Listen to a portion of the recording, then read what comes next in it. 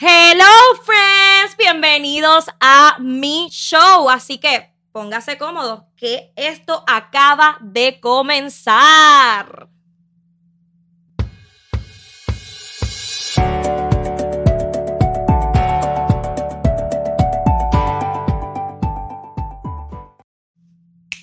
Sorry. Buenas noches, buenos días, buenas tardes, porque no sabemos a la hora, el día que usted nos está escuchando, pero usted nos está escuchando, solo sé yo. Así que mil gracias por...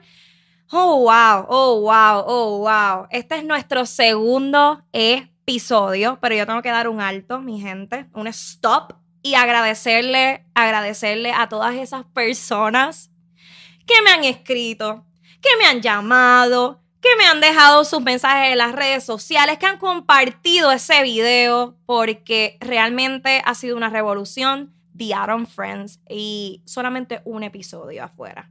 Y eso es algo grande para mí, ¿verdad? Eso es algo grande para nuestra casa RN Studio. Esos que me han hecho, ¿verdad? Salir de mi zona de comodidad una vez más. Y aquí estamos, ¿verdad?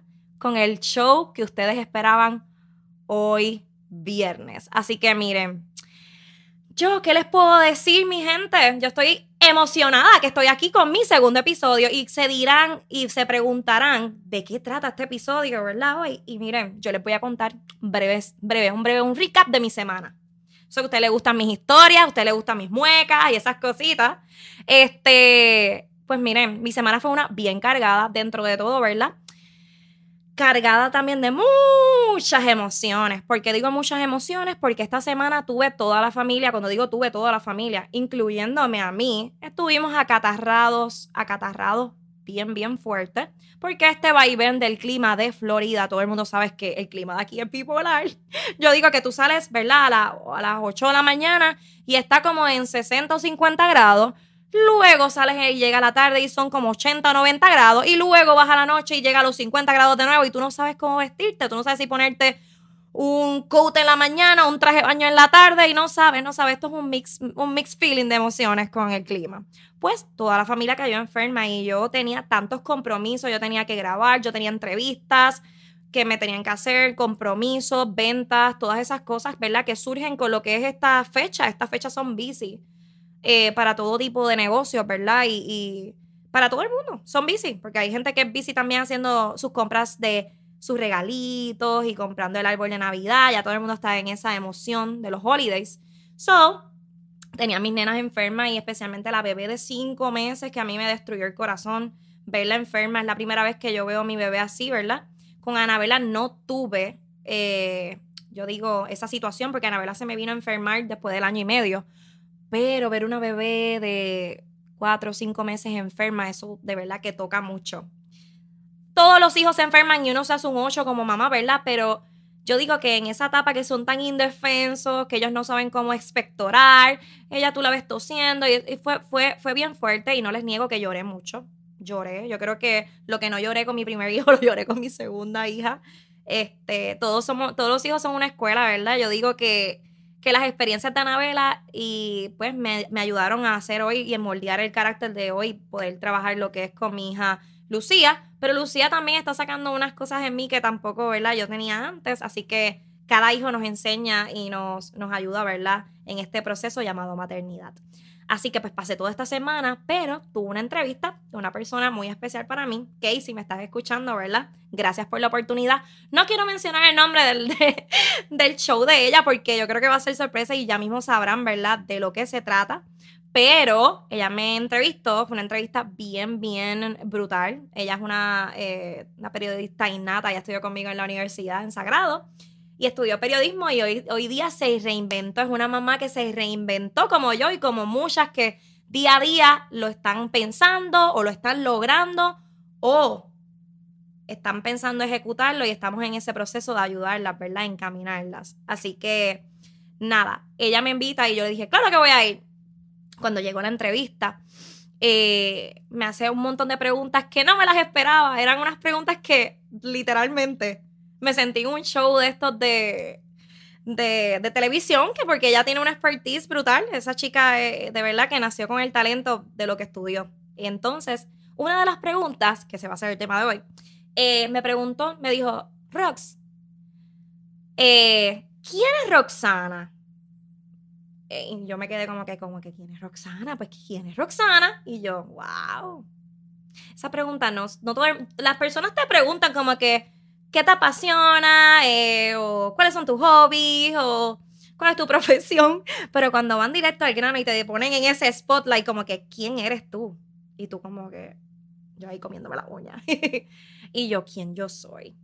¿Verdad? Porque no es lo mismo la percepción de cualquier persona que te vea y te diga, tú eres talentosa, tú eres esto, tú eres alegre, habladora, parlanchina. Sí, esa soy yo. Me describí. A tú autoanalizarte, autoevaluarte y decir, ¿quién yo soy? Y esa me puso en el spotlight. So, hoy yo voy a tomar el tiempo de verdad, de dejarles saber a ustedes quién es Roxana. Quién es Roxana, aparte de que pues saben que soy la dueña y fundadora y CEO de la marca The Atom Box. Tengo también este proyecto que es espectacular, The Atom Friends, pero detrás de eso, ¿quién es Roxana? Así que espero que disfruten este episodio porque soy yo solita aquí con ustedes y esto es algo más íntimo entre tú y yo. Así que nada, ¿quién es Roxana? Vamos a resumir, ¿verdad? Todos me conocen por las redes sociales, que tengo la marca The Atom Box, ahora estoy haciendo el podcast y todas esas cosas, pero Roxana es una esposa, es una mamá, es una hermana y también es una amiga, ¿verdad? Y yo creo que esas 4 facetas son las más importantes de todas las personas, ¿verdad? Esos roles. Y en cada rol... y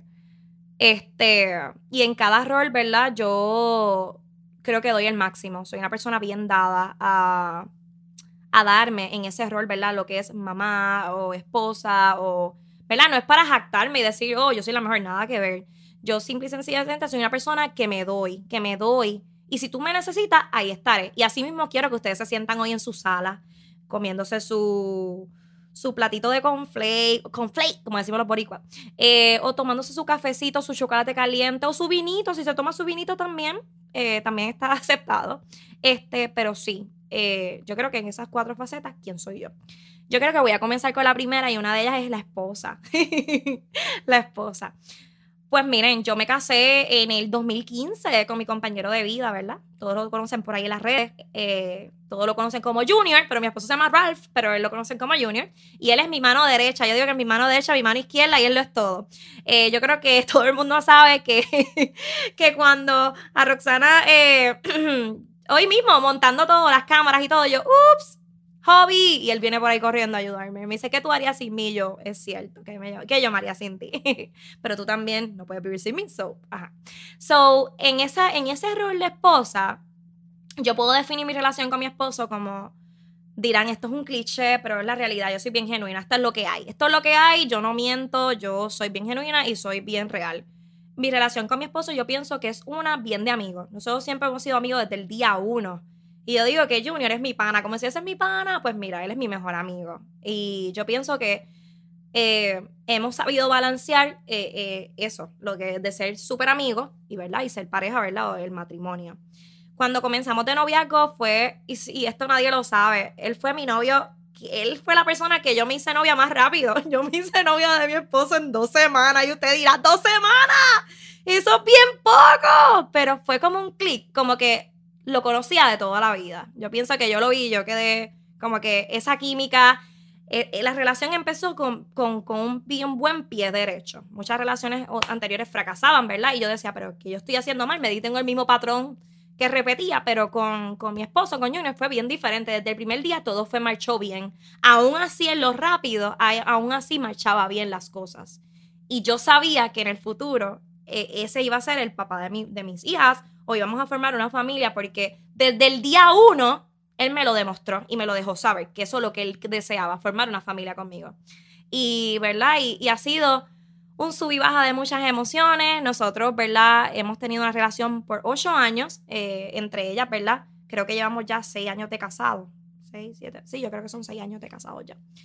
Tuvimos nuestra primera boda fue por el juez y fue como que bien random porque nosotros veníamos a vivir acá a Florida. Y le dijimos a todo el mundo, pues nosotros teníamos que nos íbamos a vivir a otro estado. Y pues tú sabes, cuestiones, todo legal, tú no estás casado y es mucho más difícil. Ya yo estaba comprometida, él me había comprometido. Y yo dije, ¿para qué esperar? Así que pues nada, yo decidimos decirle a nuestra familia, nos vamos a casar. Y todos ellos como que, ¿qué? Sí, nos casamos en 2 semanas, los invitamos a, pues, tú sabes, en Dorado, hay un juez que nos va a casar en Dorado, solamente caben como 10 personas, ahí estaré, yo hablé con mi mejor amiga, hablamos con el compadre, que es el primo de mi esposo, ¿pueden ser nuestros padrinos? Sí, ahí estaremos, firmaremos. Y nos casamos. En realidad fue súper rush. Yo me peiné, me compré un trajecito, me hice hasta una pucha, que nosotros le decimos al ramo de flores. La pucha en mi pueblo, no sé cómo ustedes le dicen, pero yo le digo la pucha. Soy de San Sebastián, de Las Vegas del Pepino. Pepiniana y orgullosa. Y entonces todo fue bien rápido. Y todo eso era porque el proceso, ¿verdad? Nosotros pasamos un proceso de que en Puerto Rico mi esposo no encontraba trabajo en lo que él estudió. Él es retirado del Army y él trabajaba como mecánico reparando aviones y eso, avionics. Y realmente en Puerto Rico no pagaban y no había, y él quería estudiar para unas licencias que le faltaban, so decidimos emigrar a Florida. Esa fue, ¿verdad?, en el 2015. Y yo creo que ahí yo comencé uno de mis procesos antes de ser mamá. También pasé por una pequeña depresión porque yo dejé mi familia, que soy bien apegada, y me voy a otro estado, que sí había gente que conocía y que podía compartir, pero dejo mi trabajo también, dejo todo para acompañar a mi esposo en esa trayectoria de él completar sus sueños y sus metas. Y amiga que me escucha, yo sé que muchas se identifican y yo pienso que muchas se identifican y son mamis, Army wife, ¿verdad? Las que están en esto de lo que es el Army, que están mudándose constantemente, que tratan de adaptarse, ¿verdad? Porque están con esposo, los quieren apoyar en sus sueños y en sus metas, y eso también es verdad, los beneficios que nos dan es como esposa y todas esas cosas, pero muchas veces nos sentimos solitas o nos sentimos como que, ay, dejé eso atrás por mi esposo, pero no me pesa, pero me siento que también me estoy perdiendo como yo, y ahora yo, ¿qué voy a hacer, verdad? Entonces, eso me pasó a mí en ese primer proceso. O sea, nos mudamos para Florida y yo estuve sin trabajar literalmente 6 meses. ¿Y qué hacía Roxana, que ha trabajado toda su vida, más de 11 años en retail, en una casa, en un apartamento? No tenía hijos, pero era lo mismo. Yo estaba como que, pues, adoptamos un gato. Llegó Mila, mi gata, la adoptamos. Y mi esposo me dice, ¿tienes a Mila? Y Mila, pues, la adoptamos y esa se convirtió en otra hija para mí. Entonces, yo me dedicaba, usted se va a reír. Yo vivía en unos apartamentos y detrás estaba el Goodwill. Y yo me iba al Goodwill a buscar cosas como vintage, porque a mí me encanta el fashion, ustedes saben que a mí me encantan los accesorios y todo, y me dedicaba a buscar piezas diferentes y a tratar de hacer un mini blog en la internet, como que en las redes sociales, mostrándole cositas que ustedes podían encontrar en Goodwill y en tiendas de segunda mano. Había muchas más. Y yo me dediqué a eso y eso me llenaba. Me sentía bien sacar fotos y como que, tú sabes, Roxana la influencer. Y de verdad que era como que algo me pasó y la gente me decía, tú te meterás a Google. A mí no me molesta, todavía es el día de hoy que si tú me dejas, yo me voy a Google y me consigo un buen blazer y te lo modelo como si fuera un Dolce & Gabbana. O sea, los accesorios lo es todo. Unas buenas tacas y maybe ese blazer me costó $3 y usted no lo va a saber. Usted no lo va a saber. Porque es cuestión de clase, gente. Cuestión de clase. Pero nada, la cuestión es que yo buscaba un hobby, buscaba algo que me llenara. Y hubo un punto en que empecé a tener, se los cuento porque yo sé que hay muchas mujeres que se pueden identificar. Me dio ataques de pánico y yo no lo entendía. Yo un día llegué hasta acá llorando, donde mi esposo me dijo, ¿qué te pasó? Yo estaba guiando y yo, no sé, no puedo respirar. Y entonces yo le conté a mi hermana, le conté a mi mamá, me dice, tú tienes un ataque de ansiedad, te dio hasta un ataque de pánico, pero es tu cuerpo como un mecanismo de defensa tratando de luchar con algo que internamente tú no reconoces en el momento. Hablé con una amiga mía que era psicóloga y me dice, Rox, tú lo que tienes es, hay un nombre que ahora no me recuerdo, pero es algo como... Es como un duelo, es como si fuera un duelo cuando tú pierdes a alguien realmente, pero se adapta cuando tú dejas algo como es mudarte de un país a otro. Y entonces es como un tipo de duelo, porque pues dejaste atrás a tu familia y aunque tú los ves y están presentes a la distancia, no es lo mismo, tú sientes un vacío. Y fue como que, wow, el duelo, ese proceso de separación y fue como que... Wow, para mí fue bien fuerte. Una persona que es bien apegada a su familia. pero lo batallamos bien porque tenía siempre el apoyo de mi esposo siempre me impulsaba. Los días libres de él nos íbamos a hacer aventuras, coffee shop y hacer cositas nuevas, ¿verdad? Y experimentar cosas nuevas en el área, comer en restaurantes y pasarla bien. Hasta que llega, después de los 6 meses, nos vamos de crucero y a mí me da antes, yo empecé gente, yo no tenía trabajo, pero era porque yo no me atrevía a ir a una entrevista de trabajo. Y tú me dirás, ¿por qué? Como muchas mujeres y hombres que se mudan a Estados Unidos, yo pienso que hay un miedo en el ir a una entrevista y hablar el inglés. Y es como un cuco que nos metieron, como que, se te van a burlar o no te van a dar ese trabajo, ese estigma que hemos creado. Y yo no digo los boricuas porque yo pienso que eso en todo el mundo. Yo creo que eso reside más en lo que es hispano, ¿verdad? Ese miedo de poder tener esa conversación en inglés o intentarlo o coger clases ¿entiendes? Intentarlo. Yo entendía muy bien el inglés, lo sabía leer muy bien, pero no me atrevía a hablarlo porque pensaba que pues no era el mejor. Pero si no lo practicaba, no iba a darme cuenta que después iba a fluir mejor. No iba a entrevistas por 6 meses por eso, por mi temor de que la gente no entendiera el inglés o whatever. Yo me puse una traba, yo me puse ya un sello, pero no hacía nada por cambiarlo. No hacía nada como para moverme de ese sillón que estaba. Wow, y en ese tiempo, como les cuento, ese tiempo yo no tenía hijos y ya yo estaba pasando por ese proceso. Por eso yo también lo cuento porque a veces yo hablo de la maternidad, pero también quiero a ti que no tienes hijos, me escuches, que yo también fui novia, yo también fui una esposa sin hijos. Y maybe tú te puedes identificar en tu casa que también estés pasando por lo mismo, ¿entiendes? No necesariamente tienes que tener hijos para sentir esa soledad o sentir ese vaivén de emociones. No necesariamente. Por eso lo quise contar y quise empezar con esto porque sé que hay muchas personas que me escuchan que tampoco son mamás. Y quiero que usted entienda hoy que así como yo superé todas estas cosas, ¿verdad? Y fui trabajando con todos estos miedos, tú también lo puedes lograr si estás en la casa pasando por el mismo proceso. Así que yo pienso que es bien importante abarcar eso y que entiendan que mi podcast no solamente de Roxana la mamá o madre, ¿verdad? También es una oportunidad para esas chicas que en algún futuro quieren ser madre o no.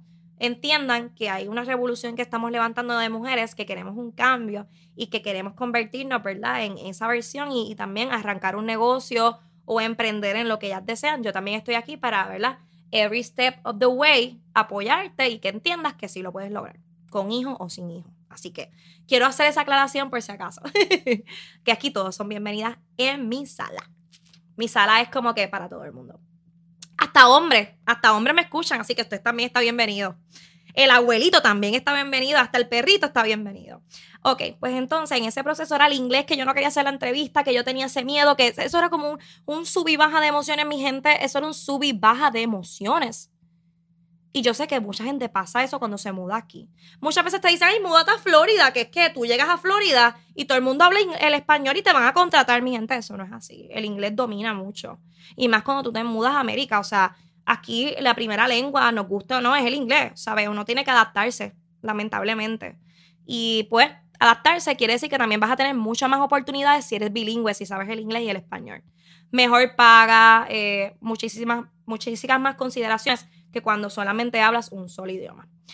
Así que usted, si hoy día siente que quiere buscar trabajo, no se ha atrevido y tiene el expertise, tiene las ganas, tiene el deseo, hay muchas escuelas que pueden ir, ¿verdad?, en los diferentes counties. Inclusive hay unas que dan clases hasta gratuitas en las iglesias y todo para que aprenda el inglés. Así que eso no sea una traba para usted comenzar ese nuevo proyecto, ese nuevo negocio o ese nuevo estudio, lo que sea, lo que quieras emprender. Hay escuelas para eso, hay iglesias que dan. Usted hace un search y lo va a conseguir porque yo lo hice. Yo en un momento pensé matricularme y cuando voy a la entrevista con la consejera, ella me dice, pero si usted entiende y usted se está comunicando en inglés conmigo, usted está fluyendo muy bien. Yo lo que le digo a usted es que usted siga practicando, se suelte y usted verá que usted va a aprender muchísimo más inglés si usted se lanza. Y yo me quedé maniqueada y yo, pues usted lo dice. Pero lo intenté, al menos lo intenté. Fui a una entrevista. Empecé a llenar y aparece esta tienda. Porque lo mío es retail. Y yo dije, lo mío es retail, lo mío es fashion. Y esta tienda, mi gente, esta tienda fue el anhelo. Me levantó el anhelo y el amor por los accesorios. Definitivamente. Si no saben cuál es el Charming Charlie, ya no existen, ¿verdad? Físicamente ellos se fueron, cerraron todas las tiendas, a mí me dolió mucho eso, pero ellos están online, y ellos tienen belleza de accesorios, pero ellos tenían todo tipo de accesorios, ellos tenían accesorios para el teléfono, joyería por colores, todo era por colores, literalmente llegaba la primavera y salían los colores de primavera y todo el floor set y los visuals cuando lo hacíamos, era la tienda así con esos colores, pero todo, ¿verdad? Las carteras rojas iban aquí con los accesorios rojos, todo era por colores, era una cosa espectacular. Tú ibas al grano a buscar tu joyería o tus piezas de accesorios, eso después añadieron ropa y uno como que, ¡wow! Lo tenemos todo aquí. Y zapatitos, sandalitas, todo estaba ahí. Todo por color, todo bien organizado. So, yo apliqué y yo bien asustada. So, voy a la entrevista, me siento, yo estuve practicando. Si mi prima Katy me está escuchando, yo le agradezco a ella. Mira, ella fue de las personas que me empujó porque yo tenía un miedo. Ella llevaba muchos años aquí y ella es muy fluida en el inglés. Y me dijo, Roxana, pero qué miedo, si yo te voy a ayudar con las preguntas. Ella era gerencial de una tienda y me dice, estas son las preguntas. Y como que me dio como que una guía, Y me dijo, no, tú vas a matar la entrevista. Y me dio ese empuje, me dio una guía, me dijo, haz esto y esto. Y yo le seguí el pie de la letra, como ella me lo dijo. Y yo la llamaba, vamos a practicar. Y entonces, ella es mi prima. Y de verdad, Katy, gracias porque de verdad que tú fuiste ese empujón para yo entonces atreverme a buscar mi primer trabajo aquí en Estados Unidos. Y verdad, y empezar a trabajar. Y a soltarme y a practicar el inglés, y creíste en mí. Y de esas personas hay que darle las gracias ¿verdad? Y son las personas que te empujan. Por eso tú necesitas ese tipo de personas en tu vida. Esas personas que, no, vamos al mambo, yo te ayudo en esto. No hay un no, porque yo quiero que tú brilles también. Yo quiero que tú crezcas también. Y eso lo aprecio mucho y lo valoro mucho. Así que te amo. Un corazón agradecido atrae muchas bendiciones, mi gente. Así que sea siempre agradecido. Sea siempre agradecido. Nunca debe faltar el agradecimiento en su vida. Nunca. Así que agradezco a ustedes también que están aquí escuchándome. Así que fui a esa entrevista, yo bien asustada, bien nerviosa, pero con la certeza que siempre lo declaro. Y yo decía, ese trabajo va a ser mío. Y mi mamá, ese trabajo va a ser tuyo. Lo tenemos en oración, lo ponemos en oración. Toda la familia en tensión, mi esposo, tú lo vas a matar, todo es tuyo. Y todo el mundo conspiró con la oración. Voy a la primera entrevista. Y yo ahí hablando el inglés, pateado, wichi. No, embuste. Lo hablé. Fluí. Y si me traba, yo le decía a las muchachas, I'm sorry, this is my first interview. Yo le decía a ellas, don't worry about it. Ellas estaban bien chulitas, lo hicieron bien llevadero. Adivinen qué, pasé esa primera entrevista y yo, me llama, mira, te toca la entrevista con la store manager. Y yo, oh my lord. Y eran entre dos personas. Eran dos personas, era grupal. So ahora me tocaba no competir, pero sí competir por el puesto, literalmente, con otra persona. Y cuando yo llego allí, la otra muchacha era una persona que vivía toda su vida aquí en Estados Unidos. Y era súper fluida en inglés y tenía una experiencia brutal. Y yo dije, oh my God, ahora sí se apretó la cosa. Y en ese momento es donde tú comienzas a tener esa película mental como que yo estoy apta para esto. Yo voy a tener esta entrevista si ella está bien preparada, y como que empiezas a minimizarte sin querer, como que es bien normal, nos pasa a todos en muchos aspectos de nuestra vida. Yo pienso que nos pasa eso. Y yo dije, oh wow, ¿y ahora? Nada, yo traté de bloquear esos pensamientos y dije, yo voy a hacer lo mejor de mí. Yo me siento orgullosa de que ya pasé la primera entrevista. Imagínate una segunda entrevista, yo puedo hacer un buen trabajo. Pero yo hice algo que muchas personas no hacen en las entrevistas. ¿Sabes lo que no hacen en las entrevistas? No estudian la compañía. ¿Qué hizo la compañía cuando se fundó la compañía? Esos detalles, mi gente, a la hora de ir a una entrevista de trabajo, usted lo debe saber, porque usted va a matar esa entrevista con la información, porque van a venir, yo lo digo porque yo fui gerente y también entrevisté. Son preguntas y nosotros nos gusta saber que usted se empapa y sabe de la compañía. Yo rápido estudié todas esas cosas, le dije el eslogan, le dije todo, y me voy de crucero y me olvido. Me fui de crucero. Cuando estoy en crucero, que ustedes saben que no hay señal, con mi esposo de honeymoon, celebrando nuestro aniversario. Y nosotros ahí, literalmente, me llaman un voice call, me dejaron un voicemail. Y yo, oh my God, y lo leí. Mira que te estamos llamando a la tienda Charmy Charlie y queremos hablar contigo. Y yo busqué señal de donde no había. Y cuando me dicen en el crucero que pasé la entrevista, mi gente, Yo empecé a gritar en pleno crucero, yo no lo podía creer, Yo dije, wow, me dieron la entrevista a mí, la jibarita de San Sebastián que está pateando ese inglés, que cogió pausa muchas veces y no fluía muy tan bien como lo fluía la otra chica con la expertise.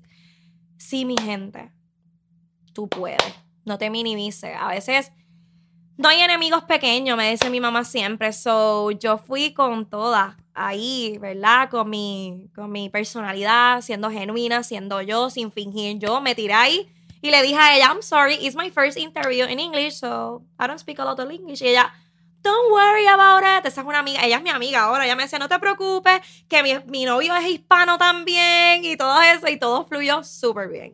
So, tuve mi trabajo. So, dentro de todo ese proceso de dejar mis cosas por acompañar a mi esposo, a que él estudiara y todo, ¿verdad? Ese rol de esposa, que eso fue que hablamos ahora, por eso llegó toda esta historia. Aprendí muchas lecciones y aprendí que no te puedes minimizar, que los sueños también de él se convierten en tuyos, porque ustedes son un team, que vale la pena lanzarse una aventura nueva porque tú no sabes qué hay detrás de ahí. Yo aprendí tantas cosas en el trayecto ¿verdad? Del 2015 hasta empezar a trabajar. De ahí brinco a otra tienda y me hacen gerencial también. En Charming Charlie me convierto en gerente, en asistente de gerente. Y también no lo podía creer cuando me lo dieron. Yo dije, wow, un puesto de asistente de gerente. No lo pude tener en Puerto Rico, lo luché mucho. Trabajé muchos años como, pues, part-timer, después tuve un full-timer, pero nunca logré una plaza gerencial. Y yo sabía que yo tenía el potencial de lograrlo, pero nunca se me dio la oportunidad. Llegué acá y sí me la dieron. Vieron en mí ese líder y ese gerencial, ¿verdad? Que nacía de mí. Y sobre todo, yo lo tengo que decir, y yo soy bien con esto, lo dejo siempre saber. Yo en lo que es customer service, servicio al cliente, me esmero demasiado, porque yo creo que mis clientas lo saben. Y sé excelente. Tú podrás tener el peor día del mundo y hay días que uno está apestado realmente. Tú que estás trabajando en la industria de la comida, de los hoteles, y más en la pandemia, todo esto que saca lo peor de las personas muchas veces. Yo llegaba a veces con una sonrisa, yo tenía podían pasar 1000 situaciones, pero yo le demostraba a mis clientes que eso no me frenaba y no era algo negativo, era como que le demostraba lo mejor de mí aún en días que yo estaba down. Y yo pienso que no es ser fingida, no ser fake, pero ellos merecen también, ¿verdad? Ser tratados dignamente. Obviamente hay clientes bien difíciles que llegan a pelearte, a gritarte, pero eso es otro caso, eso es otro tema. Pero sí, siempre da lo mejor de ti y el servicio al cliente siempre debe ser prioridad. So, de ahí una amiguita yo no quiero decir la palabra me robó, pero vio en mí esa, ¿verdad? Ella me veía cada rato trabajaba en una tienda que se llama White House Black Market. Esa fue la última tienda de retail que yo trabajé antes de emprender como, ¿verdad? Con mi compañía.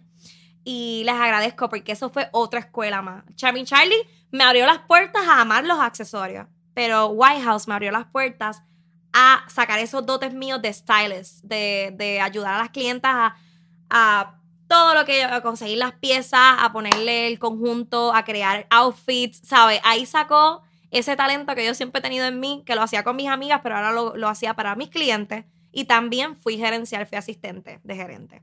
So, fue una escuela. Tuve compañeras maravillosas que me ayudaron every step of the way también, ¿verdad? Porque había veces que tenía que escribir un correo electrónico o algo así a mi jefe. Y pues, ustedes saben, como buen puertorriqueño, yo tenía problemas a veces con algunas palabritas y ellas me ayudaban y me decían, yo te ayudo, dame acá, ya está bien. Y también fue una escuela. Y ahí llega Anabela y quedó embarazada Anabela,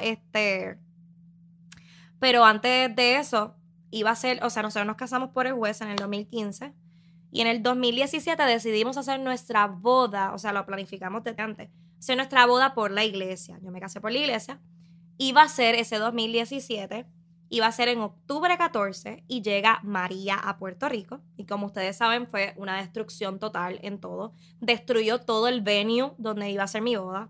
Creo que hubo mucha frustración, mucha incertidumbre. Yo no estaba como que en la mente pensando en la boda, pero yo pensaba en mi familia, ¿verdad? En las necesidades que ellas pudieran tener con todo esto pasando en la isla, que fue una situación bien fuerte para mí. Acá en el exilio, como decimos nosotros, Yo no quiero imaginar las personas lo que pasaron allá en María, prácticamente, ese dolor de las personas, ¿verdad? No me quiero imaginar ese dolor que pasaron cuando pasó el huracán y todo. Pero yo quiero que ustedes entiendan el dolor que pasamos nosotros acá, la incertidumbre que se pasó acá pensando cómo estaba nuestra familia en Puerto Rico y cómo podíamos ayudar y teníamos las manos atadas. Y eso fue otro proceso más. Todos estos procesos que pasamos, ¿verdad? Y entonces yo pasando ese proceso y no sabía que estaba embarazada. Y yo ahí con el yoripari pensando en mi familia, tratando de escucharla. Yo estuve semanas sin escuchar su voz. Luego tuve que suspender mi boda porque destruyeron el venue. Y como que entendí que los planes de Papá Dios son mejores que los míos. Definitivamente. Los planes de Dios son los mejores. Dirán, ¿y qué plan puede ser que pasó un huracán y destruyó todo? No. Porque dentro de todo, Puerto Rico se levantó. Y yo creo que la resiliencia que tiene hoy mi gente jamás se compara a los años anteriores. Yo pienso que nació un nuevo Puerto Rico. Yo creo que eso nos hizo más fuertes que nunca, nos hizo más inquebrantables que nunca. Yo pienso que a todos nosotros nos moldeó nuestro carácter también como seres humanos y vemos la vida diferente. Yo pienso que tantos a los que pasaron huracán y a los que estábamos acá también.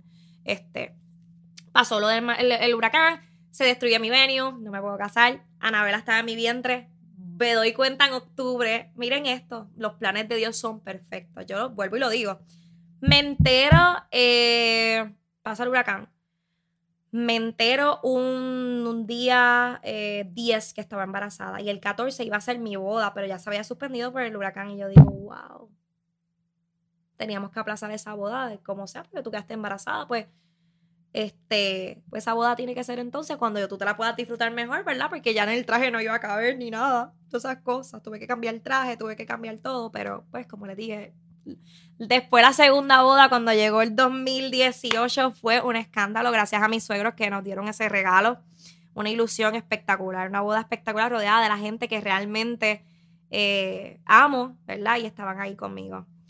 Y llegó Anabela, yo renuncio a la tienda que les conté, Quien, ¿verdad? Y llegó Anabela. ¿Y qué yo hice? Primero yo no quería renunciar, yo dije, pues me quedo aquí, busco un cuido. Después dije, los cuidos están caros.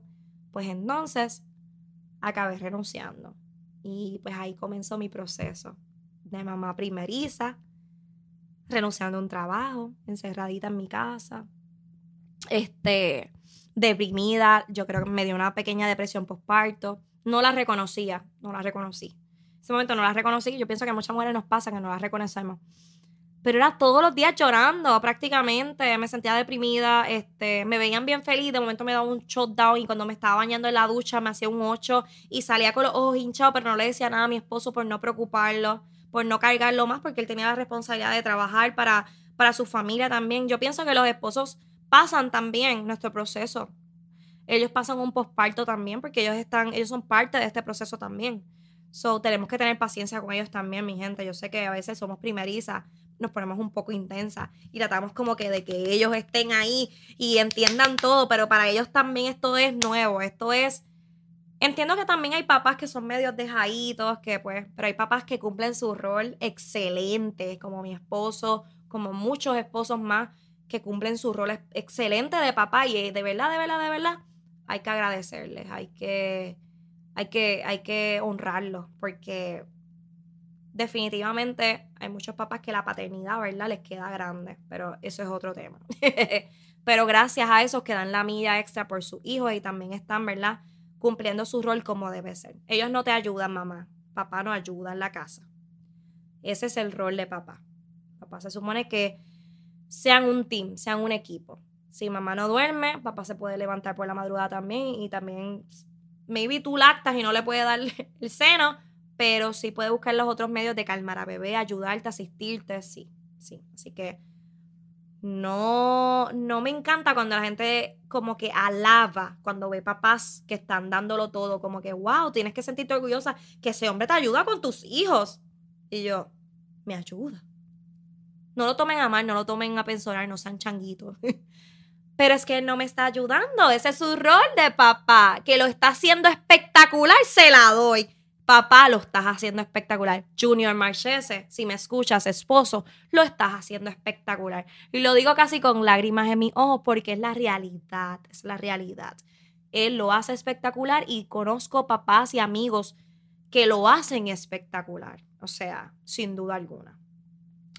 Mi hermano es un papá también que lo hace espectacular. Hermano, te lo digo, también te felicito en ese rol de papá. Lo das todo y más. Mega orgulloso de ti, ¿sabes? Y yo aprecio esas cosas. Yo no me crié con mi papá, ¿verdad? Mi relación, yo hablo con mi papá y todo. Mi relación, pues, no es, como diríamos, una relación súper estable, pero sí, lo escucho, hablamos, está ahí, sé quién es mi papá, ¿verdad? Pero con el tiempo he sanado y pues podemos tener conversaciones ahora, hablamos más constante y yo he aprendido a let it go. Y cuando tú conoces al de allá arriba, ¿verdad? Tú aprendes a perdonar, a soltar, a sanar. Y eso es lo que yo quiero. Yo aprendí a soltar y a sanar. Yo pienso que pues eso es parte del proceso también. Cuando te haces mamá no lo veía así. Cuando tuve a Anabela entendí muchas cosas que nos abren los ojos. Y de ellas una es perdonar y sanar y soltar. Así que en ese proceso, ¿verdad? De la maternidad con Anabela, que ya yo les he contado muchas veces, me perdí. Entonces, Junior me ofrecen una oportunidad de vender paparazzi y yo dije, pues dale. Yo al principio estaba como vender joyas, de nuevo, desde casa. No sé si lo puedo hacer con Anabela porque ya yo empezaba a ponerme trabas. Yo siempre tenía trabas para todo. Sí, pero es que la nena no me va a dejar. Es que la nena, entonces, no hacía nada. Me quedaba ahí, en el limbo completamente. No hacía nada. Más que llorar y quejarme y atender a mi hija con todo el amor del mundo, pero a quejarme porque me eché a un lado, porque me perdí. ¿Pero qué tú estabas haciendo, Roxana? ¿Hiciste algo? ¿Te paraste de ese sofá de llorar? ¿Decidiste hacer un plan para salir de ahí? Pero yo estaba tan sumida en una depresión. Yo estaba tan perdida como mujer que yo no lo entendía. Y yo pretendía que lo entendiera la gente cómo yo me sentía, pero yo misma no me entendía tampoco. No sé si cómo explicarle. Yo no me entendía que yo estaba en una depresión porque yo pensaba que era simple y sencillamente un sub y baja de emociones. Pero el llorar todos los días no puede ser.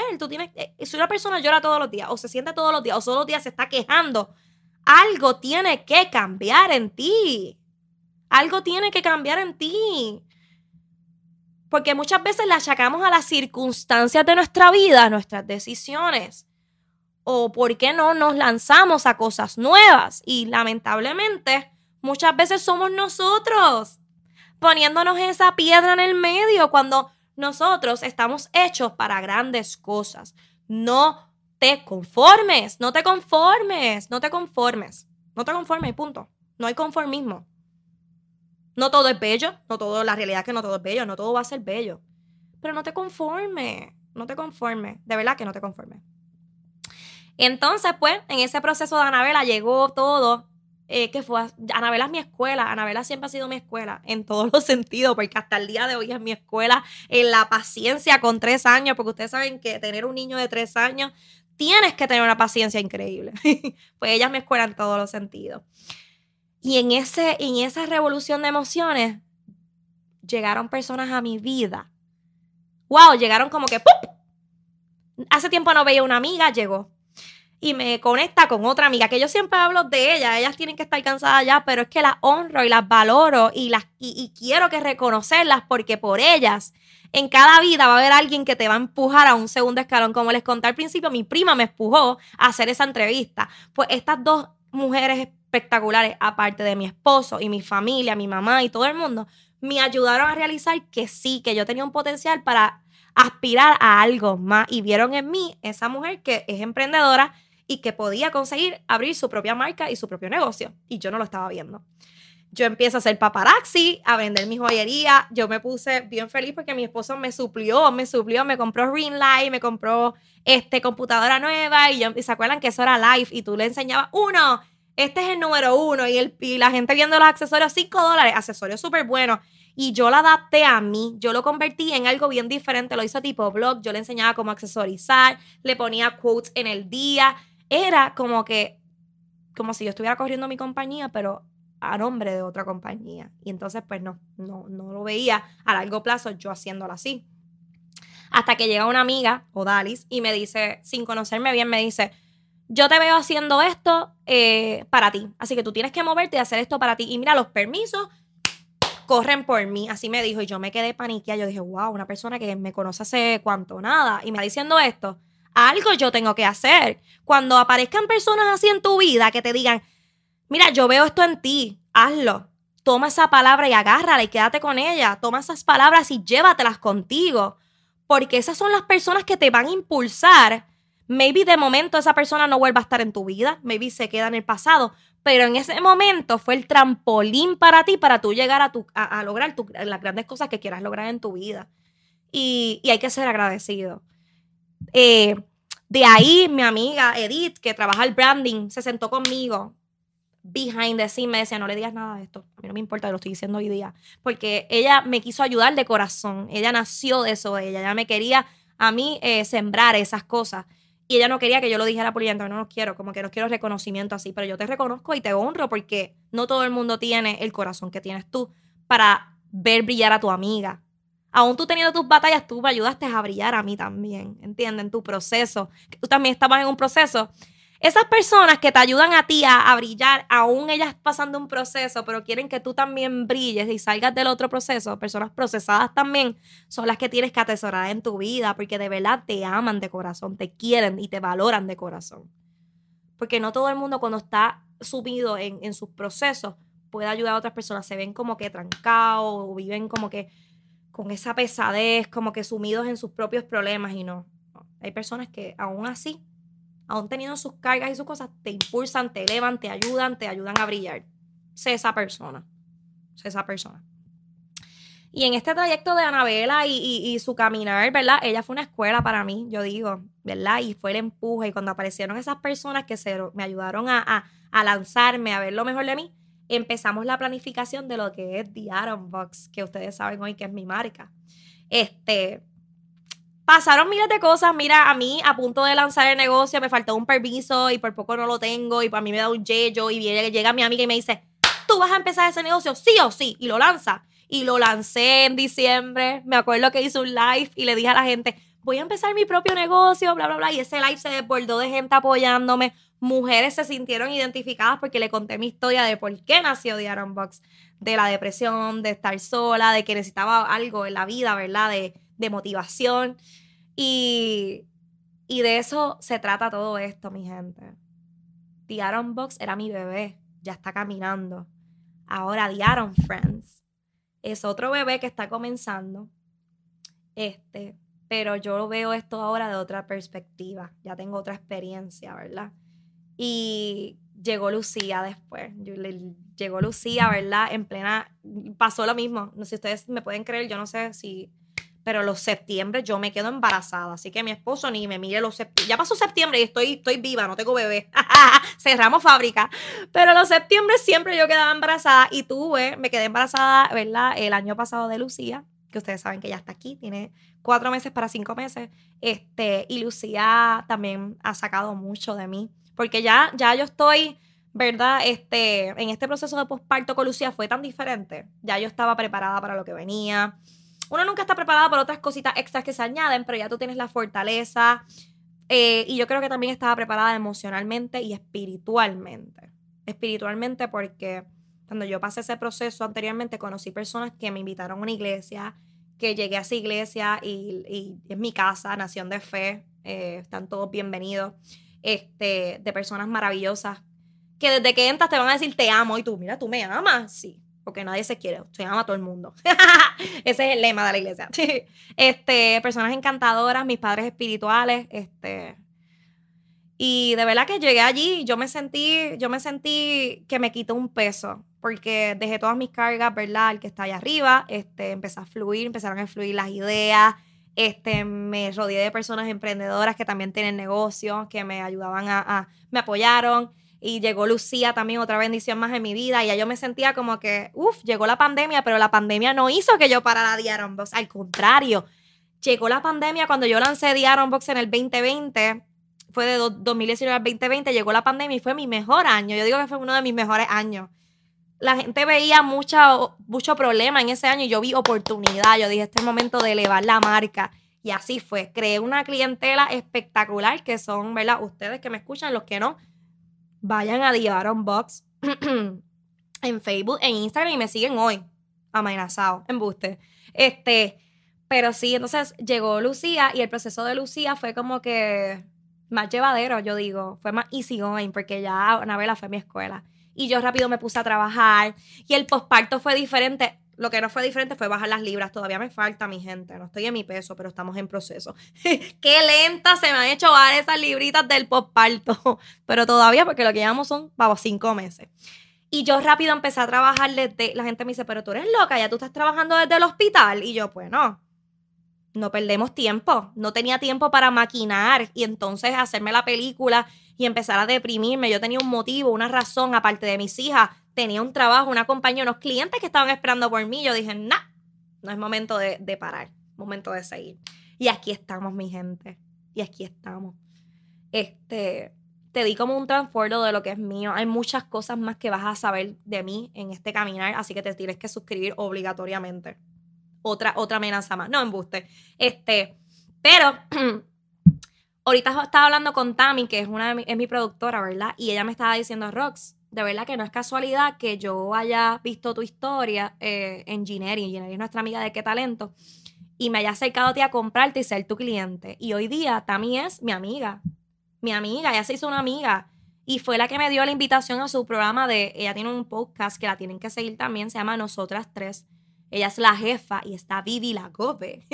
Eran 3, pero la otra pues tuvo sus cositas y tuvo que salir del programa, ahora son 2. Pero ellos invitan a personas y me quisieron entrevistar. Y de esa entrevista espectacular surge hoy lo que es The Autumn Friends. ¿Y por qué The Autumn Friends? Mira, este nombre, de verdad, yo lo tenía guardado porque yo quería hacer entrevistas a personas en mi Facebook y en mi Instagram, como que invitar gente a mi página de The Autumn Box y hacer así como que una chachara. Lo mismo que estoy haciendo ahora con el podcast, pero hacerlo en live, en Facebook o en Instagram. Y mi prima, yo le pregunto a mi prima que es relacionista y ella es una dura en nombre. Y yo le digo, mira, ¿qué nombre yo le puedo poner? Y ella me dice, ¿y qué tal The Autumn Friends? Y yo tenía ese nombre meses atrás y lo dejé guardado ahí. Pero como les digo, los propósitos de Dios son otra cosa y las cosas van cuando tienen que ser. Pues ese es el nombre que le pusimos al podcast. Cuando ellos me preguntan qué nombre le ponemos, yo, bueno, The Autumn Friends suena bien. Y yo, me encanta el nombre.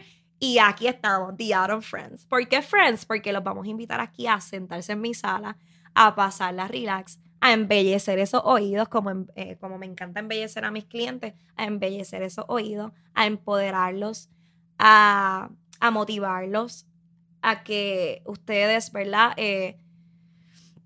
Yo no quiero ser un cliché más de esto de que te están hablando todo el día de motivación y a veces una motivación fingida. Yo también quiero que entiendan que aquí Roxana, no solamente, ¿verdad?, la que ven alegre y todo, también yo he tenido mis situaciones y procesos que me han llevado hasta aquí. Y que usted se sienta identificado y que sepa que siempre hay solución para todo, que siempre hay personas que están dispuestas a ayudarte a, ¿verdad?, a elevarte y a motivarte para que tú llegues y consigas lo que tú deseas o los sueños o los anhelos de tu corazón se cumplan y punto. O sea, ese hobby, esa meta, eso que tengas. Y pues nada, yo lo que tengo que decirles es que aquí usted va a encontrar ese espacio donde usted se sienta en su sillón y se conecta aquí y la vamos a pasar bien, vamos a reír, si tenemos que llorar, lloramos. Pero sobre todo, quiero, ¿verdad?, alimentar eso en ustedes, embellecer esos oídos y motivarlos y empoderarlos para que se sigan convirtiendo en su mejor versión, siempre. Así que yo creo que hablé más de lo que iba a hablar, pero es que cuando yo fluyo, no puedo parar. Nada. Quiero cerrarlo para dejarles saber que todas esas personas que me han escrito, esas mujeres que me han escrito, se identificaron con el primer episodio. Y hoy día hay muchas mujeres que me han dicho que van a tomar decisiones a base de que escucharon el episodio. Y para mí eso fue como que, wow, me lo tomo y me lo llevo a mi corazón. Porque es una bendición saber que estamos impactando vida. Y eso es lo que queremos aquí en The Autumn Friends. Impactar tu vida y que te conviertas en tu mejor versión, mi gente. Que espero que lo hayan disfrutado, que se hayan llevado este ratito. En el próximo episodio vamos a tener una invitada, pero no voy a decir todavía, la voy a dejar con las ganas. Así que este episodio sale el próximo viernes y creo que viernes 19, así que espérenlo muy pronto y espero que lo disfruten. Un beso y un abrazo bien grande. Y no olviden seguir añadiendo a su vida, obviamente con The Atom Friends.